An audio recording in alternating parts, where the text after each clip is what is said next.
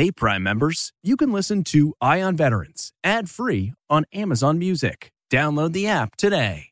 This spring, if you'd rather spend time enjoying your lawn instead of trying to keep it alive, there's good news. True Green is the easiest and most affordable way to get a beautiful lawn. All you have to do is water and mow, and they'll do the rest. Weed control, fertilization, aeration, and even some things you might not even think of. They'll do all of it, while you can do literally anything else. With True Green, you can have your lawn looking as good as a putting green. That's not hyperbole. True Green is the official lawn care treatment provider of the PGA Tour. True Green offers a satisfaction guarantee, and they have a verified best price promise, which guarantees you the lowest price with no compromise on quality. You do you. Let True Green do your lawn care. Visit TrueGreen.com to get the best lawn at the best price with the best people guaranteed. Okay, it's time to commit. 2024 is the year for prioritizing yourself. Begin your new smile journey with Byte, and you could start seeing results in just 2 to 3 weeks. Just order your at-home impression kit today for only $14.95 at Byte.com. Byte clear liners are doctor-directed and delivered to your door.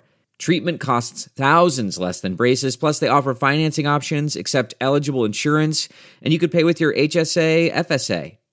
Get 80% off your impression kit when you use code WONDERY at Byte.com. That's BYTE.com.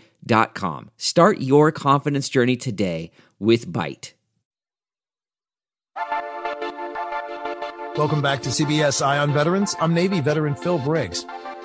And we're talking about an uncomfortable reality that so many veterans know about. And it's one that can't be talked about enough. And while September may be National Suicide Prevention Awareness Month, we here want to extend that all year long. So anytime I can talk to somebody that's doing great things for our veterans in this space, it's my honor to do so. And Patrick Griffith joins us today as the director of Mission Roll Call, a nonpartisan organization that is the voice for veterans. And as a U.S. Army veteran who served in Afghanistan as an EOD tech, he's recently called on legislators and everyday Americans to do more for veterans. So, Patrick, how are you? I'm doing all right, Phil. Thanks for having me. Indeed, brother. And I can't agree with you more. Legislators and everyday Americans need to do more. U.S. veterans who served post 9/11, while the likelihood of suicide is 4 times as high as combat deaths. And that's one that just gets me right in the heart. And I want to throw it to you right now and say, this is a real urgent need because of all this news that you and I have talked about before. Yeah, Phil, it's an epidemic right now. Our brothers and sisters who served are taking their lives at a rate higher than at any other point in time in military service. And like you just said, the suicide rate is far higher than the combat death rates. And we really need to do everything that we possibly can as a country to rally around our veterans and get ahead of something that, frankly, we should have already been ahead of.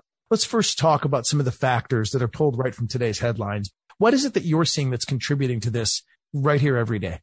The withdrawal from Afghanistan really brought about a lot of emotions and moral injuries for folks. And I believe that the VA is inundated and just can't handle the influx of people that are coming in right now. Honestly, I think veterans feel like they may be being left behind a little bit. It's not up to par right now for what it needs to offer for services for veterans who are dealing with issues that may lead to end up them taking their own lives.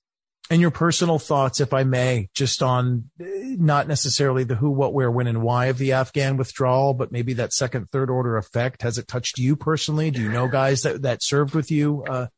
Yeah, I was heavily affected by the withdrawal. I remember I was on a project in Alaska and I was filming up there with another veteran, and I hadn't really paid attention too much to the news. And when I got done with the project, I took a little time to start reading what was going on. And I had a visceral breakdown of an overwhelming feeling of everything that I had done in my service. What was it for? What was it worth? I've had experiences in my family where my brother-in-law, who was in the Ranger Regiment, he lost both his legs on a mission, and they also lost 4 military folks that day, along with a bomb dog. And I have friends that have taken their own lives due to the experiences that they've had and lack of care that they received when they returned. And that wave of emotion came quick and heavy, and it brought me to my knees. And truth be told, like, I was pretty teary-eyed for a long time.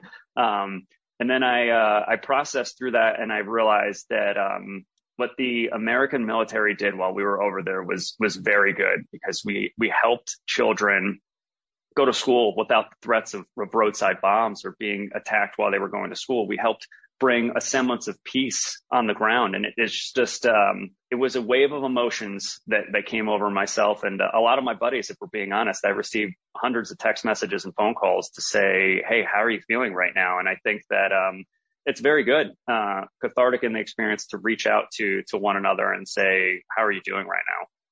And I'm so glad to hear that you guys are reaching out to each other and that you're having each other's back, because the news cycle, it's just meant to be salacious and filled with supercharged emotions, and it's not meant to make anybody feel good. If anything, it serves to make people feel worse. So to know that you guys got each other's six, that's the way we got to do it. And we're going to get to more of that in just a second. Real quick, just as a note that I normally start with, but I want to insert this here in the middle, your background. You really did see, and you really were in places where combat was real, and the impact of all of our policy decisions was just in your face. Talk to me a little bit about your experience as an EOD tech, what that is, and where you were. Yeah, so explosive ordnance disposal technician. Our job is to go out and remove munitions and IEDs from the ground to give freedom of movement to coalition forces, and also make sure that the people that we are out there to protect and win over with hearts and minds can have freedom of movement as well. At the end of the day, our job is it's very unique in the fact that we walk down solo to take care of something that could be so dangerous, but can have such a good experience of, once that's removed, so much can happen inside of a town. Imagine an area where you're scared to send your kids to school because they may step on something and not come home that day. That's a terrifying experience. And what we did out on the ground is get rid of all those things so that we could make sure that folks could go to school or to the bazaar or to wherever they need to go, so that they can live some semblance of a normal life while we were in the middle of such a bizarre experience. So good. And of the few of you I've met in my course, not only through the military, but in interviewing veterans, I always, remind you guys, you're crazy. What on earth would make you pick that MOS? People didn't question why I picked journalism, because they were going to hand me a camera, a notepad, and a pen. You gotta be kind of nuts, man, to want to go look for bombs, man. That is awesome. And I'm glad you did it. Well, thanks, Phil. I think everybody has a unique story and experience and how they end up in that career field, but it's who they are at the core of human beings. And I think we pride ourselves on being able to stand up and say, everyone else is running away from the situation, and we're gearing up to walk down there by ourselves. Yeah. What's that famous phrase? I hear it from Paul Rykoff over at IAVA a lot, but look for the helpers, right? I think it's a phrase he took from Mr. Rogers, but yeah, find the helpers. And you guys most certainly were the helpers. Your help continues with Mission Roll Call, the organization we talked about that you're leading, and that you're right now challenging everybody to find help, to find a way to stop this trend of suicide deaths among the veteran community. And first, tell me about what Mission Roll Call does, and then we'll dial into what you're calling for in order to treat the veteran suicide epidemic. Yeah, so our top priority is to end the veteran suicide epidemic. And then following along those priorities are getting easy access for veterans to access to healthcare. And then third priority in line of that is access to healthcare for tribal and rural veterans. We believe that if we can get tribal and rural veterans who have to go such a long distance to get access to healthcare, if we can solve that issue right there, that we can solve the issue of access to healthcare abroad through the entire country. It's easy to walk down and like in Atlanta, I have multiple VA clinics that I can go to on outpatient facilities, but we've gone to places like Navajo Nation or up in the Gwich'in villages in Alaska. Guys and girls are traveling hundreds of miles and hours to get access to healthcare. And sometimes they get to these appointments and told that the appointments are canceled, have to turn around and go home. That just adds fuel to the fire into a situation where it might not turn out and have the best benefit for the veteran in mind. So at Mission Roll Call, our objectives are to end the veteran suicide epidemic through our education, through information, and then through polling and petitioning. What we try to do is get our membership to be educated on what's going on currently on the Hill with laws and bills that may be going up to being passed to see if it's the benefit of the veteran or if it's benefit, honestly, for the politician to be reelected. And then what we do is we poll our membership, and then we take that unbiased, unfiltered opinion straight to the policymakers and say, hey, your constituents in the ground in your congressional district that happen to be veterans are saying this about this objective that you're going after right now. So you might want to be careful about what you're saying and putting the words in the mouth of the veterans, because they may not be agreeing with you on the ground. And we had a lot of success with this, with the bill, which was S785, the Commander John Scott Hannon Mental Health Care Improvement Act. We put out a petition and poll after our education piece to our membership, and we got over 250,000 signatures that we used then to testify on behalf of veterans in Congress to say that our veterans, they need access to health care, and they're not getting it through the VA right now. And you need to pass this bill because this bill utilizes grants to fund nonprofits and community-based care where veterans are actually going. And so we were pretty proud of getting that passed out there. And now we're trying to get it implemented. It's the thing that we found so far about getting these bills passed is everybody loves to high five themselves and say, hey, it got pushed across the aisle and everyone's happy that it got signed. Okay, now what? We have to implement it, and it has to be implemented quickly because statistics are across the board, but we're losing men and women left and right to this epidemic, and we need to stop it now. So first achievement here would be that bill you just spoke of. And now you're saying the most critical part or the next phase that needs to happen is steering those funds towards the galaxy of organizations that are out there to help. And it also gets there in a timely fashion. We were also very happy and excited for the passing of the Mission Act, because the Mission Act allows for veterans to seek outside care outside the VA. Which is an amazing, amazing thing. The issue being is it's not being implemented properly. There's no standardization across the board through VAs. I know plenty of folks who have gone in and walked into the VA to get an appointment and said, hey, I can't get an appointment within 30 days. Okay, I'd like to utilize the Mission Act. And the person in front of them says, okay, what do you mean? That's an issue right there. This is a law that has been passed. This is something that would benefit veterans on the ground. We need to standardize this within the VA system so that all the healthcare workers know what they can do to make sure that our veterans have access to that healthcare outside. Nothing would be worse than telling someone you can't get an appointment in 30 days and then saying, hey, I have an alternative from a bill that was passed, and then say, well, we don't know how to utilize this bill that was passed. The VA really needs to step up and say, hey, we're going to start putting time windows on this and expedite this so that when folks can't get care with inside the VA, that they can go down to a community center, they can go to a local doctor or psychiatrist or psychologist and talk to somebody before they do something crazy. This is our mission, is to end this veteran suicide epidemic. It is taken the lives of friends that I have known, and it has hurt a lot of people across this country. And if we continue to make these mistakes, it's going to be very hard for the country to continue to get men and women to raise the right hand and say, I'd like to serve, if we're not taking care of them after their service is ended.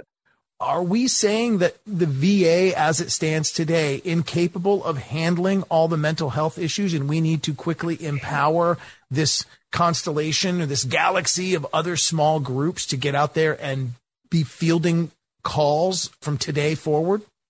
I think the VA does the best that it possibly can. And I've had an array of experiences within the VA, ranging from amazing to not so amazing. And I think that the people within the VA who work there truly want to help as many veterans as we can, but it is a giant bureaucratic ship. So once something gets passed and we're trying to implement it across the board, you're talking about, trying to do a U-turn with a destroyer. It's just not going to happen. It's going to take some time. So they've done the right thing. They've put out laws like the Mission Act and this Bill 785 to say, hey, go get service in your hometowns, go get service in your community, because the VA even realized that veterans were seeking service from someone outside of the VA. So they said, let's get these grants to these folks. Well, that's awesome. I'm glad that we've passed these things, but let's start doing it. Whose balls do we have to bust? Because we look at accountability, which is virtually non-existent with anybody from top military leaders all the way up to top bureaucrats, up to politicians. You ask your local congressperson and they're like, well, we did the hard work already. We've passed the bill, young man. But where the rubber meets the road, who's in charge? Like, you going to bust the VA Secretary McDonough's balls about this? I mean, he doesn't actually write checks. He's just the guy in charge with the big desk in the corner office? Like, who's responsible to cut a damn check? That's a great question, Phil. Truthfully, I think it comes down to there has to be a little bit more concern and care from the politicians above that say, hey, we took the time to write these bills and get these passed into law. After, like you said earlier, the photos and the handshakes and everybody high fives each other. Now what? Okay, that cannot be the end of this. It has to continue further. It has to matriculate down so that you actually see the success on the ground with the individual veterans. And if you make enough noise, they're going to hear you. And at Mission Roll Call, we try to, through all legal, moral, and ethical ways, rally the veterans to get our voices heard so that folks don't forget about who we are and don't forget about the sacrifices that we made and that we get the services that we've earned and deserve. Amen.